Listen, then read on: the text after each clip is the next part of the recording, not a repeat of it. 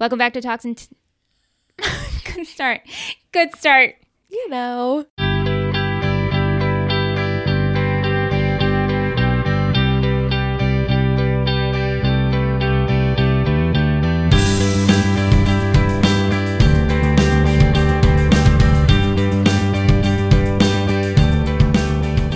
Welcome back to Talkin' Texas Forever, a Friday Night Lights podcast. I'm Michelle. And I'm Liz. And we're discussing Season 5, Episode 6, Swerve, written by Ron Fitzgerald and directed by Jonas Pete. Original air date, December 8th, 2010. Swerve. Swerve! You know, the first time watching it, I didn't pick up Catch on Tammy saying, "Did you really mean to swerve your car?" I wouldn't have picked up on that unless you said it, so... Yeah. Takes a couple of times. Yeah. If I feel that way with most of the titles. I know. It's like they're very, you know. Yeah. There was one. I wish I could remember it. Oh, like hang on your rest on your laurels or something like that. Yeah. Anyway, in this episode, Julie goes to great lengths to avoid taking responsibility for her recent actions, and Vince is reunited with an old acquaintance, hoping to collect a debt. Kennard is back. Ugh. Yeah, I know. All right, well, before we get to him, let's start with Lion Talk. Coach is on the cover of a national high school football magazine with the headline, Eric Taylor, Kingmaker. Kingmaker. I'm sorry. What does this mean? It's weird, right?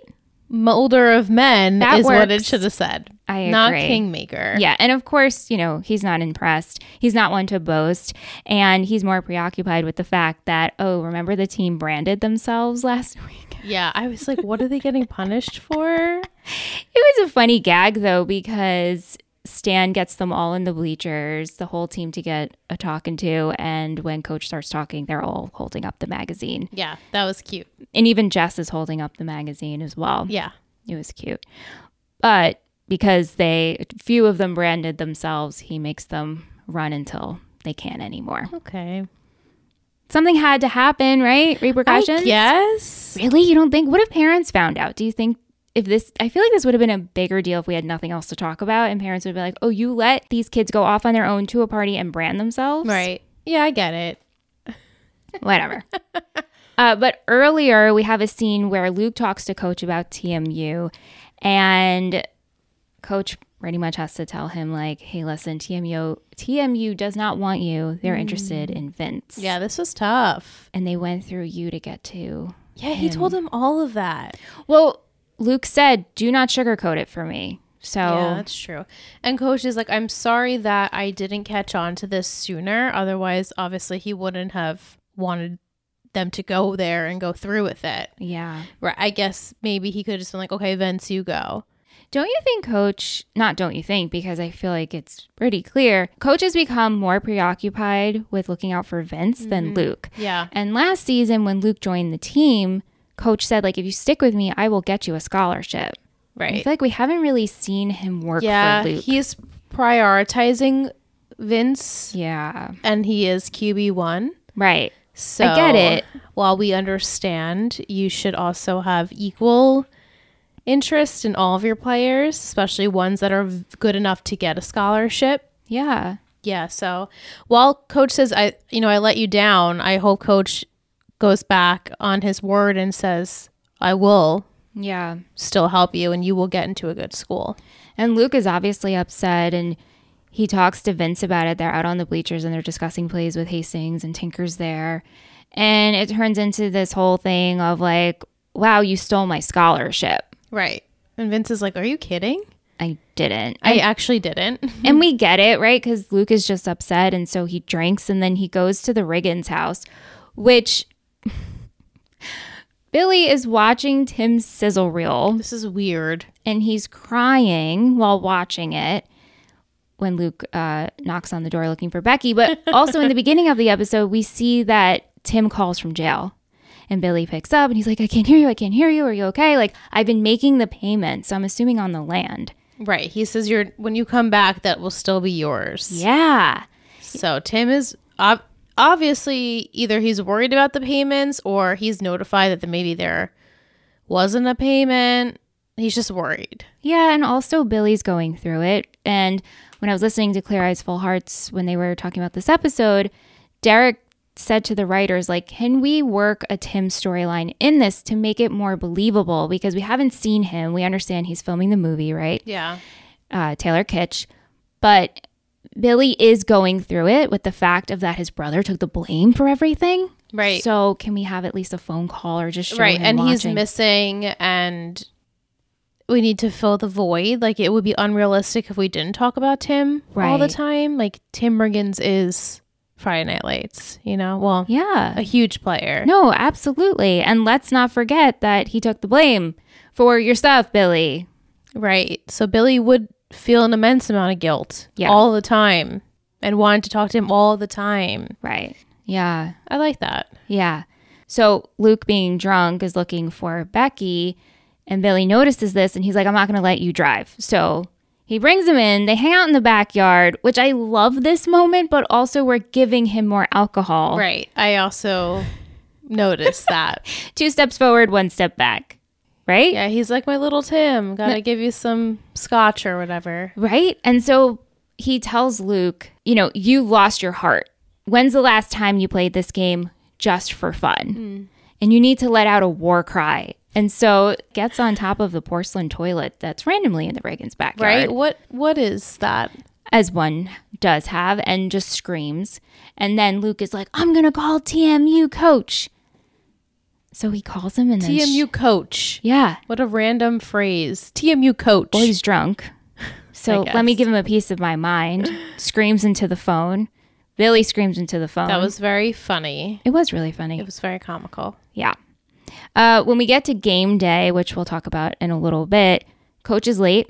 And so Billy ends up giving a speech leading the team off, and at first we're like, oh great, here's Billy, it's going to be like comical and no one's going to like really take anything he's saying seriously, but he gives a good speech in like a Billy way, right? Yeah, he did.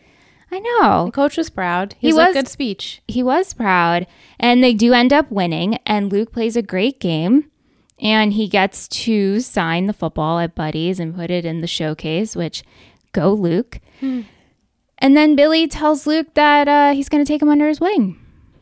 So here we go. And like you brought up a good point, and I don't even know why I didn't think about this, but Luke was studying under Tim. Right. That was, you know, Tim was the one who created Force. I know. So there you go. And it's sweet. I like the Riggins taking in Becky and Luke. Like the kids that need help the most. While, they might not have all the answers, they still have some answers. Yeah. You know, they've had some more life under them. Right. So it's very sweet to watch. Yeah, we have Becky shopping with Mindy, talking about boys, and Mindy brings up that cute farmer boy, Luke. And Becky tells her it's complicated. And then we have a scene where Becky goes to work with Mindy, watches Stevie while Mindy's at the landing strip. And Mindy drops like a wad of cash after her dance. I don't know what you have shipped. I can't imagine. It looked like a lot of singles, but I can't imagine it was a lot of singles, you know? Regardless, she dropped a wad. Right. And it was very appetizing to Becky. You cocked her eyes. She's like, oh, maybe I should do this. Maybe. We'll see.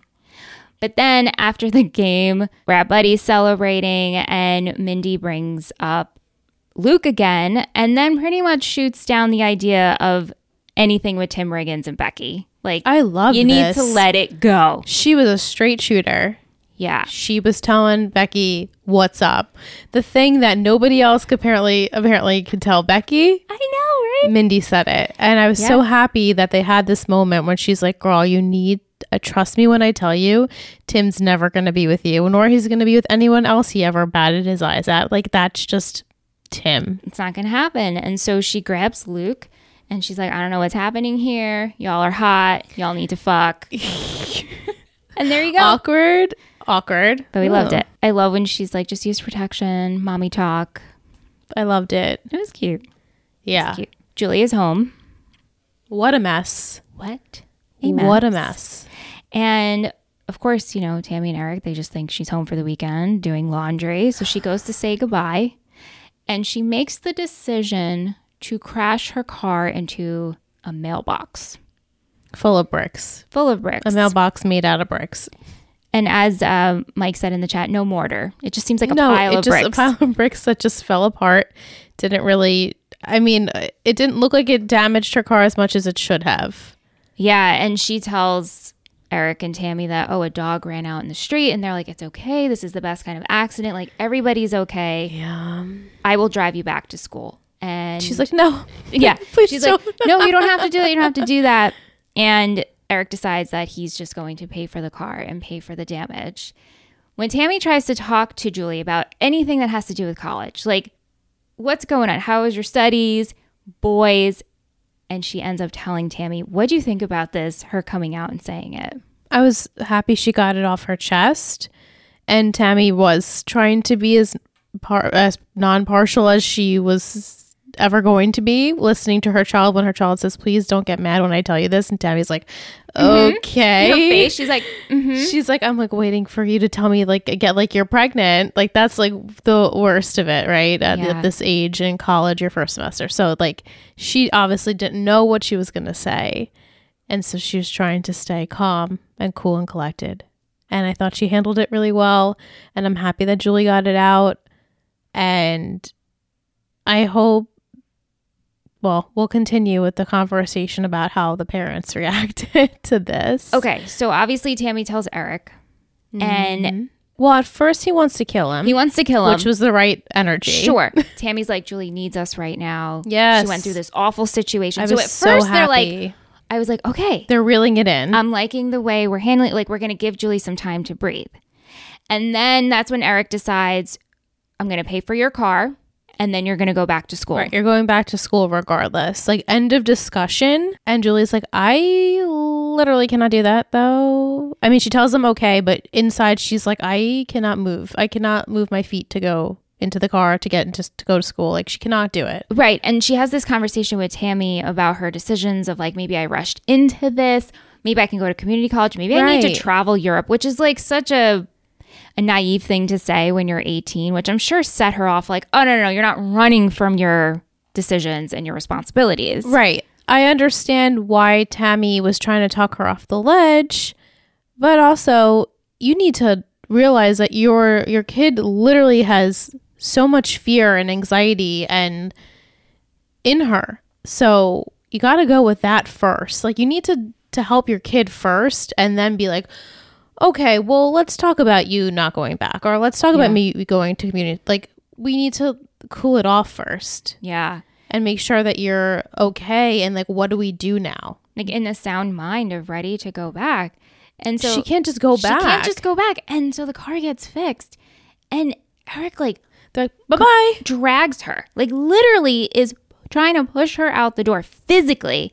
And then Tammy screams, Eric, like, let her go. It's so scary because he's thinking, like, I don't know who this girl is. Right. She slept with someone's husband. Yeah. She needs, like, a beating. They weren't going to hit her. I know. The phrasing was not good. It wasn't great. I understand, however, to hear that your kid made this very big mistake.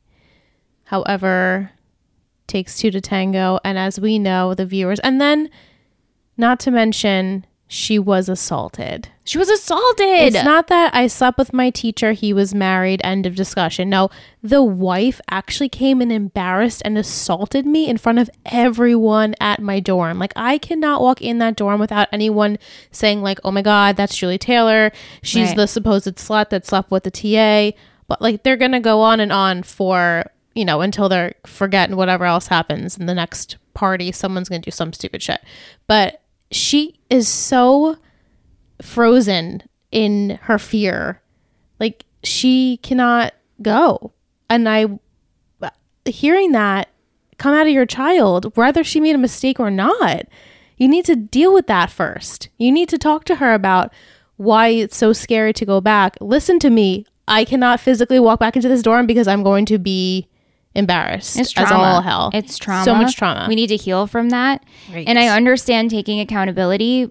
I also don't understand if she decided to go to a community college. Right. Listen, I'm not a parent, so maybe that's me being naive and being like, oh, you're just giving into your kid and letting them control the narrative. But also I feel like that's selfish. It is selfish. And again, she's a freshman. what we've been there for 2 weeks, 3 weeks? She said, "Oh, we're studying for midterms." I know, that was weird. Midterms already? That was weird because I feel like we were well, midterms. Really? Already? I don't know. Like, the semester is shorter than you think, right? Like, it's September to like December. That is true. So maybe yeah, we were first week in October, right? Something. I don't know. Even still, even if we transferred, it's still okay. It's still okay. It's still okay. And I get they don't want her to give up on this dream, but it's like, it wasn't like this was her like dream school, dream opportunity. Like she wanted to do Habitat for Humanity. She doesn't know who she is. Right. And that's okay. Right. She'll figure it out one day, but she needs to go through the steps of figuring it out. And while I understand a lot of kids, maybe first semester, they come home because they're like, I actually do not want to do this. Yeah. It happens a lot. I mean, it happened to, a bunch of people I know. They decide to come home and go to a community school or go to a school that's just locally, stay home. And then maybe they decide to go back and transfer. Yep. They don't know. How could you possibly know at 18 years old? So I felt like I did not like the way they handled the going back. They should have had a serious discussion with her. She's hurting. Like, they started off good, and then we just like really we're not processing. It started good. And Tammy, who's a guidance counselor, we're not knocking their parenting. It's just weird, and the way Eric reacted didn't surprise me. Yeah, he's much more hot-headed. Yeah. Yeah, and then after the game, which coach is late to because of all this situation, but as he should be, you should deal with your child, as he should be, which was good. I'm glad he was late for the game because even Tammy's like, you got to get to the game. But after the game, he comes home. Tammy's asleep on the couch. Gracie Bell's in bed. He sits, next to Gracie Bell, and Julie walks in and she says, "I didn't mean to disappoint you." Right, like those are the words. You know it. She's not a bad kid. She's not a bad kid. He's like, "I don't recognize her." I'm like, we've heard this before. We've heard it. We've heard this before from you, coach. Like, you need to understand your child is developing into the person she will be for the rest of her life. She's allowed to make mistakes. She does think she's made 18, plenty, right? 18. And is she harming someone else? I mean, yes, because this person was married. However, that's on him. So you need to listen to what your child is saying. Yes, he's an adult. This is the one you should be mad at. We keep saying this. While she made a mistake, it was a mistake, and that was it. She doesn't need to be embarrassed any further. He's the one who should be embarrassed. I agree. And maybe we could have had a family meeting of like, okay, well, if you have to go back, let's get you transferred out. Right, let's see if we protect you. Let's handle this situation where you're comfortable. I understand you have to take responsibility. We do want you to pay me back for the car, but let's get you therapy. I don't know. You're absolutely right. So many conversations we should have had a conversation where they said, "What can we do further now to help you be able to go back to this school?" Yeah, and if you truly feel like you cannot, then that's another discussion. I agree, but they did it. I don't. Yeah. That's it. That's it. Kennard's back. Yeah. Like he needs his $5,000 and he tells Vince that he has 2 days to come up with the money. So obviously Vince doesn't have it. And Jess suggests, why don't you go to coach? Why don't you go to the police? Like, we need to talk to someone. And Vince keeps saying, we can't do that. We definitely can't go to the cops because then we got to tell them about Calvin and then I'm involved. Like, that's a definite no. Yeah. While Jess is at work, she's throwing out the garbage and Kennard approaches her, assaults her too, and threatens her and says, if I don't get my money, this place would burn nicely. Yeah. Well, lots of gasoline. Lots of gasoline. It would go up pretty quickly. Mm-hmm. And so Jess goes back and she tells Vince about Kennard. And of course, he's seeing steam coming out, which I don't blame him because his girl was just assaulted and we're dealing with this guy again. Yeah. And so now Jess is like, we really need to go to the cops. And Vince is like, no, I'll take care of it. Just lock the doors. And so we see Vince show up to Coach's house. And so we think he's going to go talk to Coach, but he actually ends up going to his dad. Yeah, he turns around. And because his dad, like I said last week, his dad understands. His dad apparently is the big man on campus here. So I think that was a smart move. Yeah, I mean, this is definitely the quickest move to do. Absolutely. Right. And so Ornette has Kennard meet him outside the Lions game, which, like, why did we do this outside the bleachers? But whatever. I feel like couldn't the cops, and now I'm ignorant to this, but couldn't the cops have made like a deal with Vince? If you tell me where Kennard is, you're like essentially free of some sort of punishment, you know, because maybe Kennard is like the ringleader of it. You know, Vince is underage. I bet as a young black man that probably wouldn't work. You're absolutely right. You're absolutely right. I don't know. And also, I think there's so much baggage behind it of what Vince did. Vince was also on probation, right? Yeah. And that's how, like, being on the football team. Right. Like, that was his last shot. I understand that. Yeah. Yeah. It's so scary that he has no way of getting out of it. Right. And so Ornette essentially beats the shit out of Kennard, takes his gun, and says, if you ever mess with me or mine, like, I'll end you. Can you confirm if Kennard's on the island? He's on the island. Okay, good. Yeah. I mean, while you could still have his other guys maybe come after Vince. Yeah, and I'm not saying, like, Ornette's story is so, like, we just love him now. Oh, he had a great episode. He did. But I don't trust it. You know, I know there's still more to come. Yeah. I just was happy. I'm over that. We can deal with family drama. I don't want to deal with, like, the kid being in danger. Yeah.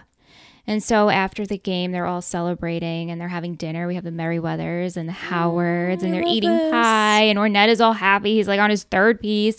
And Vince comes in after the game and he's like, Dad, like, Pop. I think he calls him Pop. Like, Pop, we gotta talk about the situation. He's like, no, I got it handled. That's done. No more situation. It's all good. You go just play your football. You good. That's all you have to focus on. It's crazy. It's great. And we have a great family scene and little Caleb asks Ornette what jail is like. And I was happy that he spoke very candidly about it. He did. Didn't like sugarcoat it. I hope you wouldn't sugarcoat your time in jail. I would hope not. But like, just scare the kid. Be like, no, you need to stay on the right side of the track. Don't end up like me. And also, I was super sad and you can't see your loved ones. Right. It was also a good way for him to kind of explain to his wife and son, like, I was miserable. Don't think it was no, I'm sure they didn't think it was this like excellent experience for him, but like he knew he was in there because he needed to be in there. Yeah. And while it killed him, he had a lot of reflection. Yeah. Well, that's our summary. Ooh, baby. Ooh, baby. That was short. That felt like, I mean, I guess not a ton of things.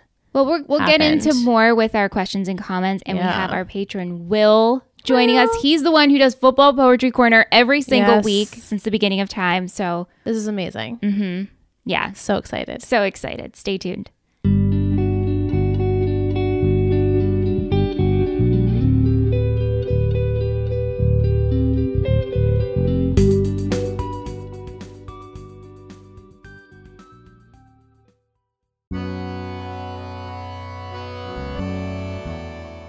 Hope you're loving this week's episode of Talking Texas Forever. Tim Riggins fans, unite! Yes, girl. However, we are here to tell you about our sister podcast, We Are Liars, a Pretty Little Liars podcast, the newest addition to the Total Betty clan. I'm Liz, an OG veteran of this wild show, and I watched it week to week back in 2010, and now I'm torturing my bestie by dissecting each and every episode of this show in all of its glory. Yes. I'm Michelle, the newbie, and I know absolutely nothing about PLL, but I'm already starting to see what makes this show different from all our other teen drama shows. I know, there's like red coats and do-rags and drownings and so many memories. Stop! This podcast is spoiler free.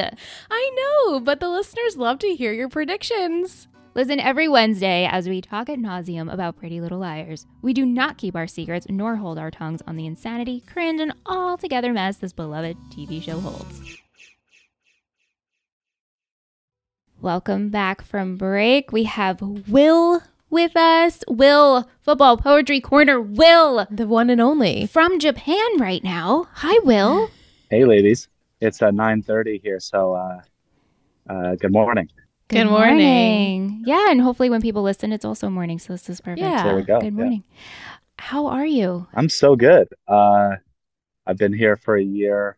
I'm ready to go home. I miss good Mexican food. I miss my dogs.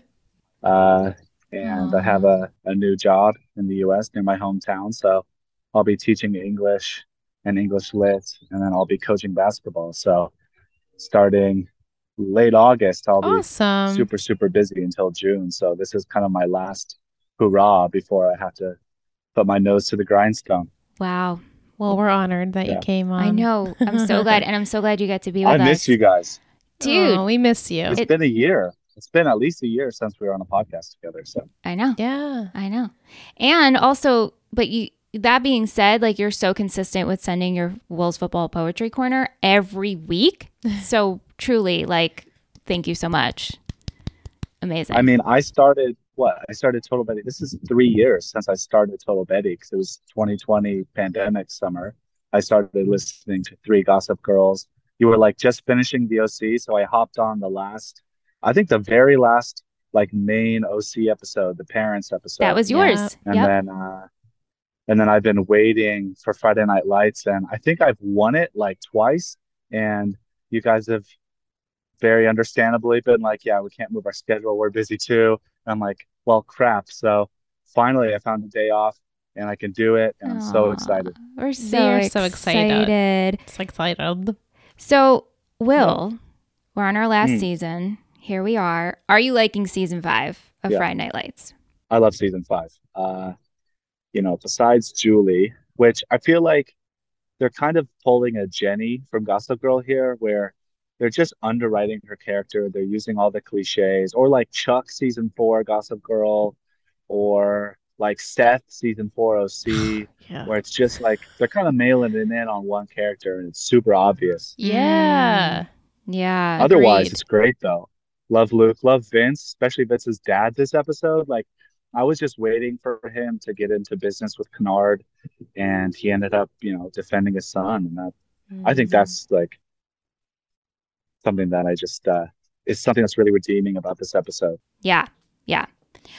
So you sent over one question. You sent over a bunch of thoughts for this episode that you wanted to discuss. But did you want to go into that particular question first, or did you have any other questions to discuss beforehand? Yeah. So I guess, I'll go into that question first. So I think my question was that I felt the whole kingmaker aspect was just totally underutilized. And the kids put up the newspaper at the beginning and the football stands.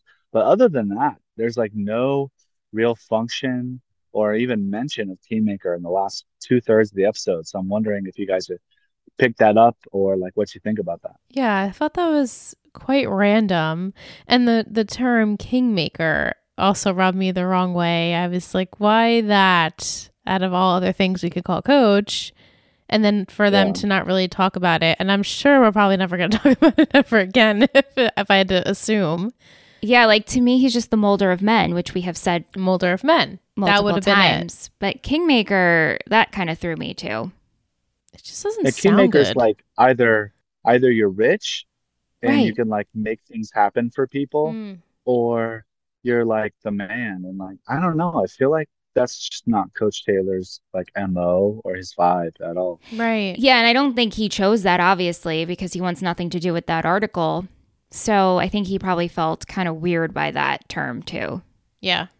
Agreed. Also, if I were the football players, I would be scared shitless if we were all like, okay, we're all gonna hold up newspapers and totally kind of like, it's kind of a joke. Like, Coach Taylor, that like he's gonna make their dreams come true and make them run till they puke, basically. Mm-hmm. So why are you like? It's like you're poking the bear. Yeah. Why poke the bear? Yeah. Yeah. Gotta have fun, I guess. I feel like everyone on the Total Betty Patreon network, we all have our stands for each of the shows that we have. And my stand is Buddy Garrity. He is my favorite character every single season, even when he's a deplorable asshole, even when he's screwing up Coach Taylor's things, even when he's a bad husband. There's something about the man. He's like kind of that, like, he has that fatal flaw. He has that like Achilles heel, but it makes him so endearing, and I love him. I wanted to know, looking back on the 5 seasons, I know some, like both of you, have been kind of up and down on Buddy, but like, I want you, for my own pleasure, to make the case for Buddy Garrity as like a really great character on Friday Night Lights. Like, what things can you pull from his character that make him really good for the show? Well, I mean, I think Liz needs to marinate on what you just dropped. This is going to be difficult. But like, I enjoy Buddy. Like, I think he is a pivotal part of Friday Night Lights, and I enjoy his character. Of course, he's made some choice decisions that I didn't necessarily agree with, but he makes me laugh, and I think he's trying his best. And I love when he left the Panthers to become a Lion. So I highly enjoy Buddy, but Lissy. It's not that I don't enjoy Buddy. I do. I don't think he'll ever be my favorite character like yours will. Sure. I do enjoy in the latter seasons when he is on, it is more comical, kind of like Billy, you know, like when you watch it, you're like, oh, Buddy's going to get into some shit. Like, you know, not to take it seriously. And I do like that he is now having a relationship with his one child, at least. And I like that he decided to leave the Panthers after all those years and follow Coach. And, you know, he's a businessman at heart. That's really how he's, and football, it's really all it comes down to is he loves football. It's football for life. He's never going to see anything but football. Yeah. If that's and his, this that's show's his about flaw. football. He's the number one person who loves football in a show about football. Absolutely. It's like, he's almost like the Julie Cooper of Friday Night Lights. Like Julie Cooper is the one who loves the OC lifestyle more than anybody. You're right. And Buddy loves the Friday Night Lights lifestyle more than anybody. Absolutely. And Blair loves the Gossip Girl lifestyle more than anybody. And so those are the characters that are like really like magnetic. And they also are the ones who have like some of the biggest arcs in the show. And I think that kind of speaks to kind of the importance of Buddy in a show where Coach Taylor, Matt Saracen, Lila, obviously Riggins, they're all like the main pieces, but for some reason Buddy is the one that always sticks with me in the show. And you know, he's got that voodoo working. You know what I was thinking while you were saying that too? I'm like, I feel as though that is Dan Scott with Tree Hill. Yes. Like he is made to be in Tree Hill. 100%. Exactly. Yeah. Yeah. That's a great question, Will. I loved I watching Liz's face. I just wanted to hear. Yeah. I was just a little surprised. Yeah. I was very surprised. Yeah. That's great. Any other questions, Will? Yeah. I guess another question I have is when you're looking back on, let's just say season 2. Season 2 was the second season of West Dillon. And this is the second season of East Dillon. Do you see any parallels or like major differences between how they set up season 2 and how they set up season 5?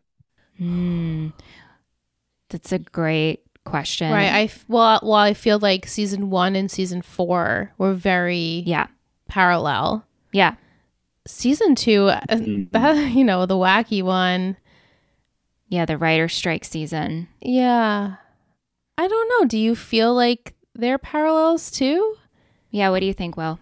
I think season 2 is like, I think they were trying to put some like new flavor. They put some new players in the mix, but the new players were like integral, while as like Hastings is not integral to what's going on. Yeah. Like some other players were, especially the guy that Buddy took in. What's his name? Oh, Santiago. I love Santiago. I loved him.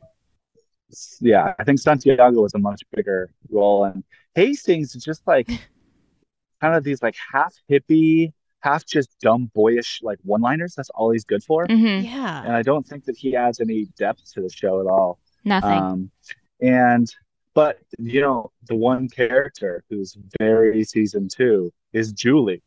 Yes. Julie is like it's with the the same. sweet. She's right up season 2's alley.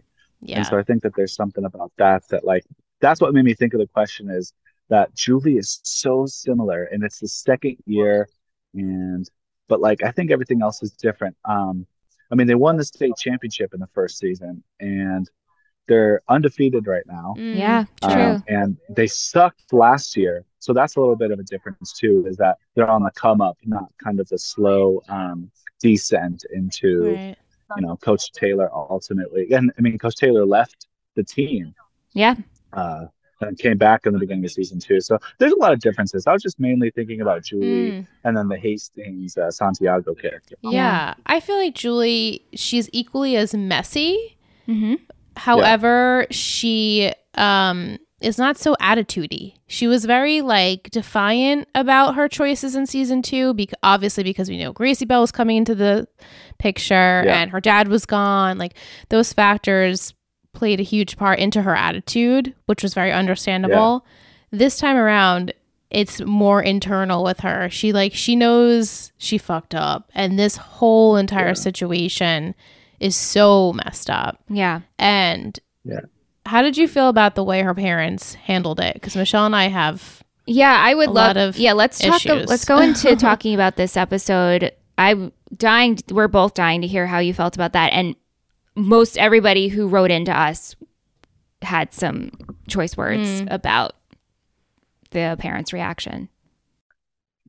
So I actually thought Tammy was so reserved, where she usually steps up and she says, "What the hell are you doing, Julie? This is not how." She uses either like, "This is not how a woman acts," or "This is not how we act in our family," or "This is not how I raise you to be."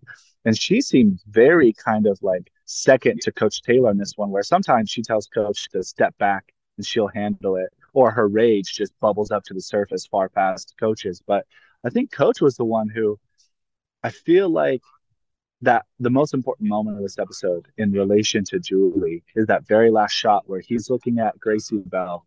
And I'm thinking in my head, he's wondering if Gracie Bell is going to do the same stuff that Julie's doing right now. Innocence. Like if this is where she's headed for. And I think in that sense, it's both he's looking back on his parenting and he's saying, how would I react if I had a second chance at dealing with this situation right now? Which means I think he's being really self-reflective. So even if he's being a little loud, a little brash, I do think that he has her best interests at heart, because even though he's mad at her at first, his next thought is like, well, someone hurt my baby. Someone hurt my daughter. I have to go, do something to him. And even though that's not a super healthy impulse, he truly cares about Julie. And of all the parents in the show, there's a lot of parents who don't give a shit about their kid or just don't have any parenting skills, even if they love their kid. And I don't know. I feel like I don't give Coach Taylor and Tammy that much grief for their parenting because they do so much parenting as opposed to so many other parents who don't do the work. I mean, really, the only parent who I think is up to their level and probably even maybe a little bit better is Smash's mom. That's about it. Yeah, Corinna. So definitely, she's Corinna probably right up there with them in parenting. So what did the patrons say about their parenting this episode?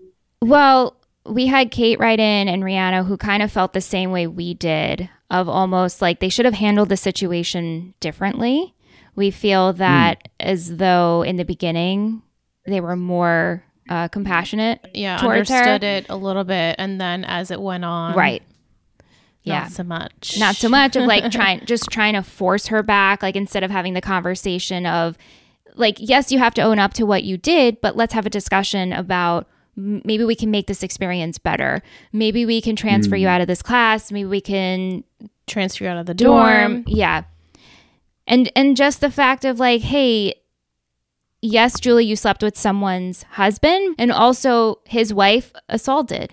Right. So not cool. Right. It's like she said those things to Tammy, right? Like, I slept with a married man, but his wife came and slapped me. And it's almost like they don't even hear that part. Right. It's just, you slept with a married man. Yeah. And at first it seemed like they were going in the right direction. And then towards the end, when they were forcing her to go back to school with not really thinking about actually what truly happened. Right. Here's the one thing I think about that is, I think there's a level to which you can look at each individual action somebody does and you're trying to like have them do better, or you're trying to parent them. And there's some things where like you have to intervene. You have to say, hey, like, you're not in the wrong. You did something bad, but they shouldn't have done that. But I think that slap of Julie was not just a physical slap, but also like a metaphorical slap. Like she needed to wake up and smell the roses and like, you're not a kid anymore. You're an adult. Your consequences have actions. You need to, even if obviously the slap is not warranted, you don't deserve a slap, even if you slept with her husband. That's not something you deserve. But it's almost like maybe at some point she needed to get metaphorically slapped, not physically slapped, like metaphorically shook into a space of like grow up, Julie, and stop being coddled and figure it out. And so, I think that there's something to where maybe the parents realize that even though the physical act was not okay, that like the lessons she'll derive from it and like just the wake up call might be worth like not validating, saying like you're totally in the right. Like maybe she needed to be like, oh shit, like just like sit in it without any validation, like either way. Yeah. Right. Yeah. A lot of our listeners also wanted to know, have you ever done anything extreme to avoid having to do something you didn't want to do? I mean, I've never crashed a car just to get out of something, but I have to say, like, I'm a pretty straightforward, honest person, especially with people I know. But if I don't like someone, and I had someone who like really, really wanted me to do something for them, and it was like do this big favor and like fly out somewhere, and I just did like a little lie, like I can't do it because of this thing, and then it turned out to be some elaborate thing where they're like checking the facts with a friend who I said I was with, and it was a whole thing. So I like spun a web of lies over multiple weeks, and the person called me out on it. And basically I was like, yeah, you were acting like a total ass. I didn't want to do something for you. So I made all these elaborate lies. And then we didn't talk for like 6 months. So that's probably the biggest thing I've done to avoid something. Wow. But otherwise, like, I don't think I'm pretty like, I like myself enough to not like crash a car. Right. I think. Right. Well, it's not saying she doesn't like herself, but like, I just feel like I don't want to do like something like destructive. I'm not a very like destructive personality in that way. Yeah, same. Just to do something. Yeah, and she really didn't think that through. No. She looked at it and was like, okay, here we go. Because she didn't know what else to do because she was petrified. Yeah.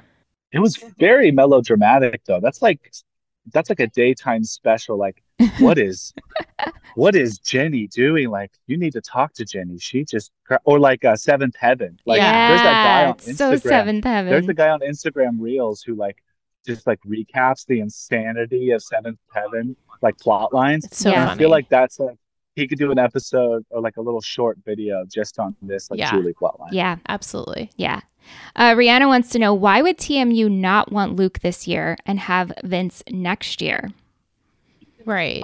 Two words. White running backs. So there's a limited amount of scholarships, and the percentage of running backs that are white that start on G1 teams, especially in Texas, I mean, it's like 1%, 2%. And it's just like Vince has the athletic capability, and he's shown that he could be consistent over a year and a half after not playing football for a while. And I feel like programs, especially Luke and Vince, are not like Smash Williams. They're not like, they're probably top 500 prospects, but they're not top 100. They don't have 15 offers already. Now, Vince got a couple offers here, but like when you're kind of going lower on the list of prospects, you're looking for athletic potential. And Luke is tough, but I don't think he's shown to even be as athletic as Riggins, who was getting some looks. Yeah, that's true. Yeah. So if you're not getting as much kind of like shine, and if you're only getting kind of approached by one school, that means that like you're obviously a great football player, but you are not like worthy of, going ahead of someone like Vince, who just has all the athletic tools, even though Michael B. Jordan is really short, and they don't talk about how short of a quarterback Vince is. Like that's not in the discussion, but like that's a really big thing. Yeah. That he's such a short quarterback. We haven't talked about that as a storyline. You'd think that would be mentioned. Right. And it's funny because they told Smash that he was too short. That's right. Right? Yeah. Too as small. A running back, which there's running backs in the NFL that are 5'6". Yeah. So I don't understand. Interesting. Short. Lisa says, what are the chances Becky decides to start stripping? Now, Lisa's a newbie. That would be classic. Tim gets out of jail, goes to the landing strip, and bam! There's Becky on the stage. So true, Lisa. What would Becky's stripper name be? That's my first question. I don't even want to know, to be honest. It'd be something like Curly. Curly Q. Yeah, Curly Q. Or something with Susie pageant. Q. Or pageant. Susie Q is cute. I love that movie, Susie Q. Yeah. Yeah. Also, the song Susie Q. Susie Q. Love it. Yes. Vic wants to know, have you ever done a war cry? Oh, yeah. So actually, I have a funny story. So me and my friends, like in November, we went to this beach cleanup in a small coastal town in Japan. And it's like, there was like an impromptu skateboarding like exhibition, and all the kids came out on their skateboards, and there's like these little like self-made ramps and stuff. And it's like a local community event. And one of the things is I live in a place where there's this huge mountain range that's like really close to the sea. And so we all, you all go to the mountain range and you can see it from the sea. And so we're looking up at the mountain, and they suddenly start, like the MC of the event starts calling people to yell to the mountain and do like a war yell to the mountain. And you're supposed to call the gods forth from the mountain to help you or whatever. Wow. And I won the best yell. Of course. And I won like a North Face t-shirt for it. Nice. So I've been told that I have a pretty good work rate. Hey, that's pretty awesome. I mean, I've definitely yelled out of frustration. Absolutely. And yelled in unison, but never won anything for it. No, same. That's pretty great. Well, it's like a very specific skill that I can't use in any other forum, but it's the one time I needed it. That sounds like a Studio Ghibli movie where you just are going to yell to the mountain. Yeah. Yeah, that's pretty great. Mike has Mike has some questions for you. Who do you ship more, Julie and Derek or Dan and Miss Carr? Oh, come on now, Mike. Was new? He here for Three Gossip Girls? He was here. I think he's being a little trolly. Dan and Miss Carr. That's one of the hottest. I mean, with the caveat that it's an 18-year-old student, legal, and a teacher, which is still creepy, but like that's hot. And she was also like super young. She's so young. She was like fresh out of school. Miss she was Carr so is my cute. type. Yeah, she's hot. Like Miss Carr is my type, so she can get it. That was a tough one. Do you think Maureen would fit in Dylan? Do you think she was a rally girl in high school? Oh, are you kidding me? She should be married to Joe McCoy. She's Joe McCoy's second wife. Yeah, and she's like an oil baron. And Joe McCoy's like using her influence to buy JD's way into like some like elite camp or like some big time school. Yeah. I love it. Yes. That's happening in a heartbeat. Yeah. If Total Betty Podcast Network had hazing for new members, what would it be, and why is the answer to watch Clueless? And then he sent an email, no, it's really Riverpod. Yeah. Watch Riverdale, listen to Riverpod. That's so amazing. I never did Riverpod. Well, you're missing out. You know what I think the hazing is that Mike's a troll to you? Is that the hazing? Yeah, Mike's your troll to you. Or you know what? I love when you did the Tish like t t t t t t t t t sound. But I can handle maybe 5 or 6 seconds of it. But if you put that on loop for hours and hours, like t t t t t t t t, oh, Michelle and I would lose it. Michelle and I don't like repetitive noises like that. Yeah, no. Okay, I love that. That's great. That's the sound. Tish's tea. Like too long. Too long. That's hysterical. Oh, gee. What a throwback. What a throwback. If you know, you know. Please let us know. If you're listening and you know that, let us know because that's fun. Let us know. Yeah. I'm a total Betty historian, so I have to keep the facts alive. Thank you. Because we right. for sure as hell won't remember them. No, I don't remember shit. And you all know that. Yep. Thank you, everyone, for your questions. Let's go into quotes. Will, did you have a favorite quote from this episode? I have three quotes, so hopefully I don't step on them. Yeah, okay? Go ahead. Okay, first quote. Actually, you know what? I'm not going to do my first quote because I think that you guys are going to do it. Okay. It's a quote from Jess, but I'll do 2 Billy quotes. Okay. Yeah, I took a dump in your mailbox once. So that was And improv. then that's a war cry, mofo. Yeah, I also had that's a war cry, mofo, and then live the dream.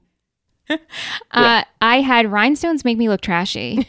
Mindy, she's a level. They make everyone look trashy, Just that try not to trip over your ego when you're running. I love that was so too. good. So good. Yeah. I loved it so much. Did you have a favorite coaching moment? Favorite coaching moment. You know what? I think that there's something. So I just did a bunch of training for like being a coach. Like you have to get certified to be a coach before you can coach kids in Oregon, and or at least on the high school level. And they say not to use conditioning as like a punishment. But I don't think you should do it every time. But like, I think that there's something, I think coach hits the right buttons when it comes to like when to push his team and when to like tell them to shape up. And so I think the best coaching moment is knowing when to celebrate and knowing when to push. Like they just had this great game and they stayed at a nice hotel. There was a pool party, pretty luxurious for a Friday night football game. And so I like that he's kind of bringing them back to earth by telling them to run. Yeah, I love that. Yeah. What'd you have? I had Tammy actually trying to keep Coach cool when he was freaking out. Okay. She's like, well, let's just talk about this for a second. I love that. So I thought she handled him well. I actually chose Billy with Luke and taking him under his wing and the mofo war cry and telling him you got to find the joy again and play with your heart. I really love that. Or how about Mindy telling Becky to get on that saddle and ride? We love our Riggins parenting. Yeah. MVP and shittiest. Who's your MVP for this episode, Will? Okay, MVP is Billy. He really showed some dad skills and he had killer quotes all episode. Blue ribbon to Vince's dad. He's turning it around. Yeah. Nice. Yeah. I was a toss up between Tammy and Billy. Nice. So Tilly. Yeah, I love Tilly's cute. It was cute. I chose Billy. We had Billy Mindy across the board and we had Billy just by himself. Shittiest. Will, who's your shittiest? Sometimes, as you know, when I write in MVP shittiest, I kind of get on these streaks where a character is so insufferable that I do them every week. And it's Julie again because she's being really destructive, pushing her parents to their limits of like what they can actually do to help her. And she needs to move on the path towards adulthood. But the number one thing she says is, I want to escape to Europe, like she's Chuck Bass or something. So I was like, yeah, honey, your mom just lost $100,000 or $80,000 job, and now she took a huge pay cut. Yep. Your father is a high school football coach. I'm not sure that they have Prague in the budget for it. It's true. This is true. Yeah, she clearly wasn't thinking with a rational mind. She just was like, I need to get wherever is not here. Yeah. It was so naive to think that way. But I can understand it. Who'd you pick? I can understand it, but I'm done. Yeah. I picked Kennard. That's who I chose. Cop out, honestly. Yeah. I don't view Julie as being shitty. I don't agree with her actions, but I'm really feeling for her, so I just couldn't give her the shitty. Yeah. Well, title. I don't enjoy this whatsoever. No, I'm like, well, it's not really. I feel like it's kind of like, there's some shittiest where it's like there's an inciting incident. Yeah. That's shitty. But I feel like this is like a Fallout shittiest. Like we're still seeing like the kind of like reverb of the shittiest. And I just can't get over the reverb. I'm still hearing it. I agree with you. Like I am compassionate towards her trying to figure it out and trying to, being lost. Everyone's lost. I've been lost before. But like there's a certain self-destructiveness and also like a disregard for like not wanting to hear her parents. At the very end of the episode, she goes, I'm sorry for being so shitty to her dad at the very last quote. But like, that's not enough. Like you need to fucking figure it out. And maybe it's not this episode, but that's still shittiest to me that she hasn't moved on the path to figuring it out. Yeah. Right. Like I'm disappointed that this is what we're doing with her so late in the game. So late already now in the season. Like we're going to be halfway very soon. And I feel like what's the rest of the season hold for her? I don't want it to be wrapped up in this drama. I want to see her flourish and figure out what she wants to do and who she is, and without a boy. Give her some proud ownership of herself. Right. Like, let her be proud, proud of herself and happy with the way things are going. And she's so smart, confident. Too. Yeah. Like, let's give her something. It's just such a downer. It is. You know what's not a downer, though, is our Lion Booster. Oh.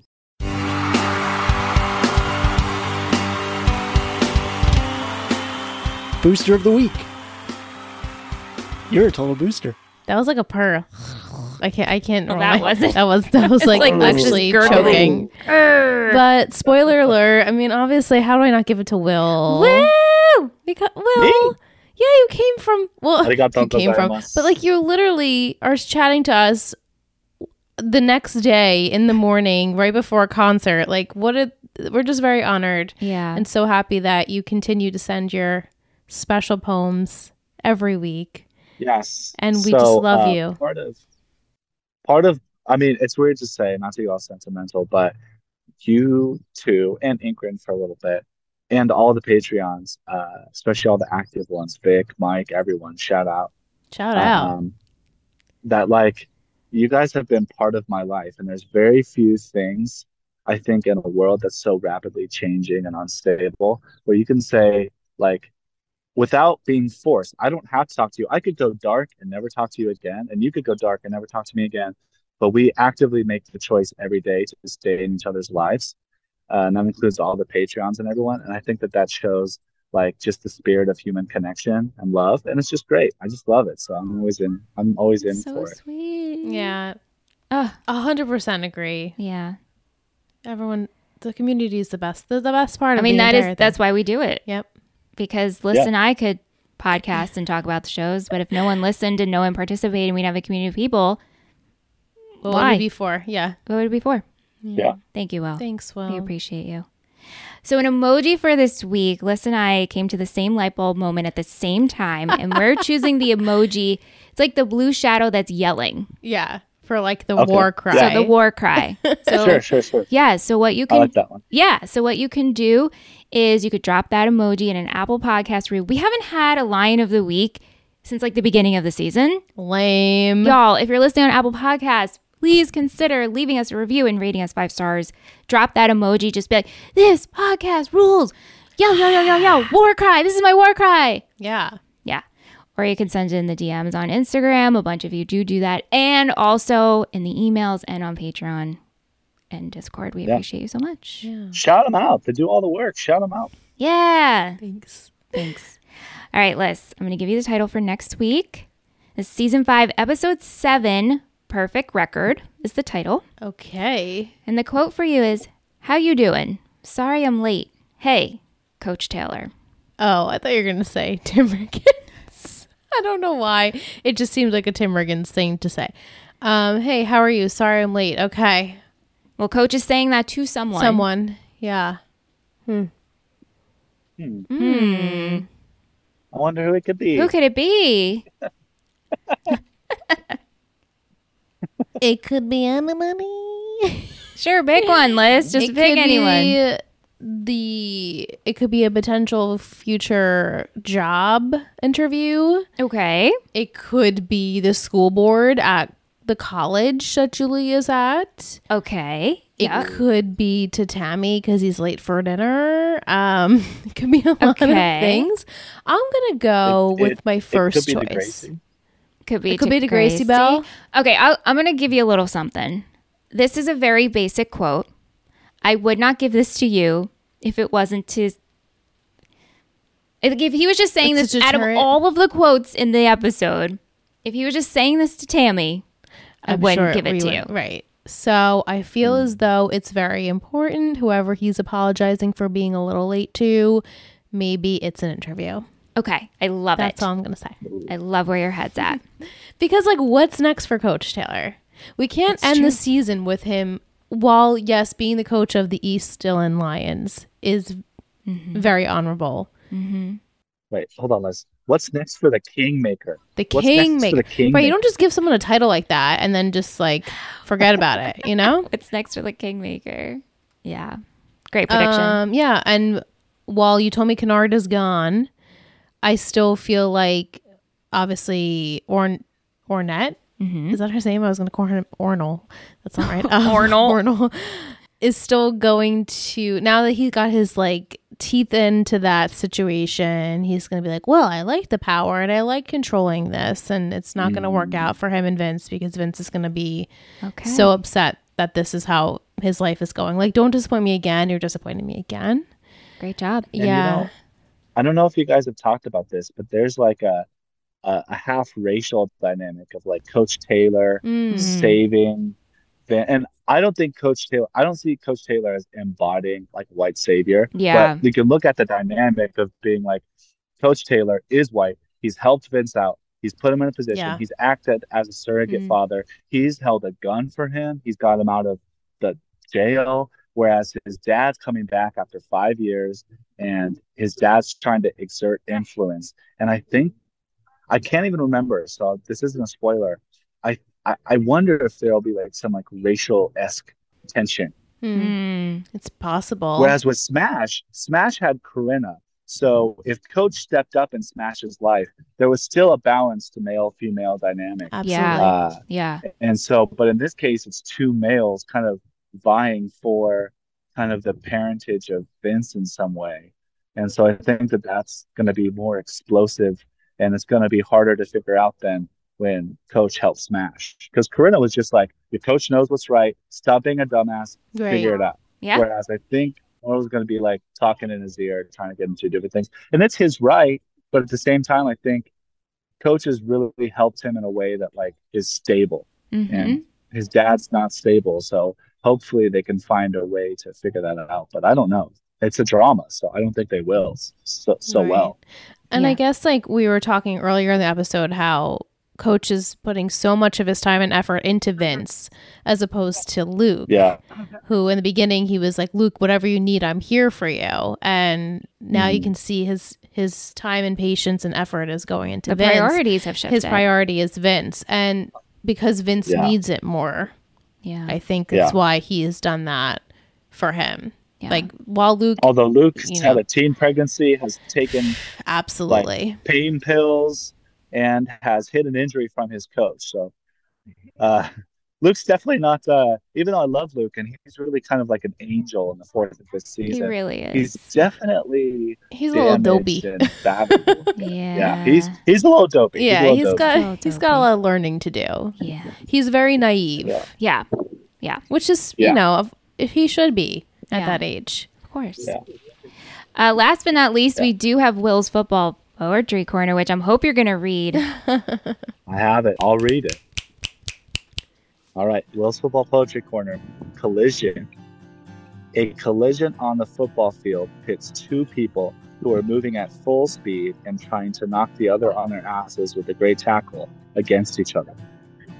Julie is colliding with life right now as she finds out that she's in a worse place than she thought coming out of high school. Luke pits himself against Vince out of jealousy for the TMU bait and switch that they pulled on his visit, while Vince is pursued by his old running mate for the $5,000 he borrowed, only for his dad to knock Kennard on his ass once and for all. Nice. Yay! We got one live. Oh, thank you so much, Will. We appreciate you so much. You're so great. Thank you so much for listening. Thank you, everyone, for submitting your questions and your comments. Keep them coming. We only have really not that many episodes left of season 5 and this series. So keep that in mind if you're hesitating. Crazy. Are you guys going to do like some best of episodes and special episodes like that towards the end? Because I think you guys have some time. Yeah, we're probably only going to do the movie. Yeah, we have some other summer programming stuff. Yeah. Lined up. Well, yeah. So we'll when this series ends in September, we'll come with we'll cover the movie with Movie Friends podcast, the movie podcast that I do with my friend Seth. And that'll be a lot of fun. Yeah, I can't wait because we both have never seen that. Little crossover action. And then that's it for Little Talk in Texas Forever. Another one finished. Baby. Yeah. So I guess talking Texas for a year and a half. There you go. Wow, is that it? No, it's been longer than that. We started in 2021. Yeah. Okay, Yeah. 2 years. Yeah. Talking Texas 2 years. 2 years. There you go. Talking Texas. The terrible two talking. I'll work on it. We'll work on it. Yeah, exactly. Well, thank you again, Will. Thank you, Will. Thank you. We so appreciate you. Come back next week when we're talking perfect record. Love you guys. Texas forever.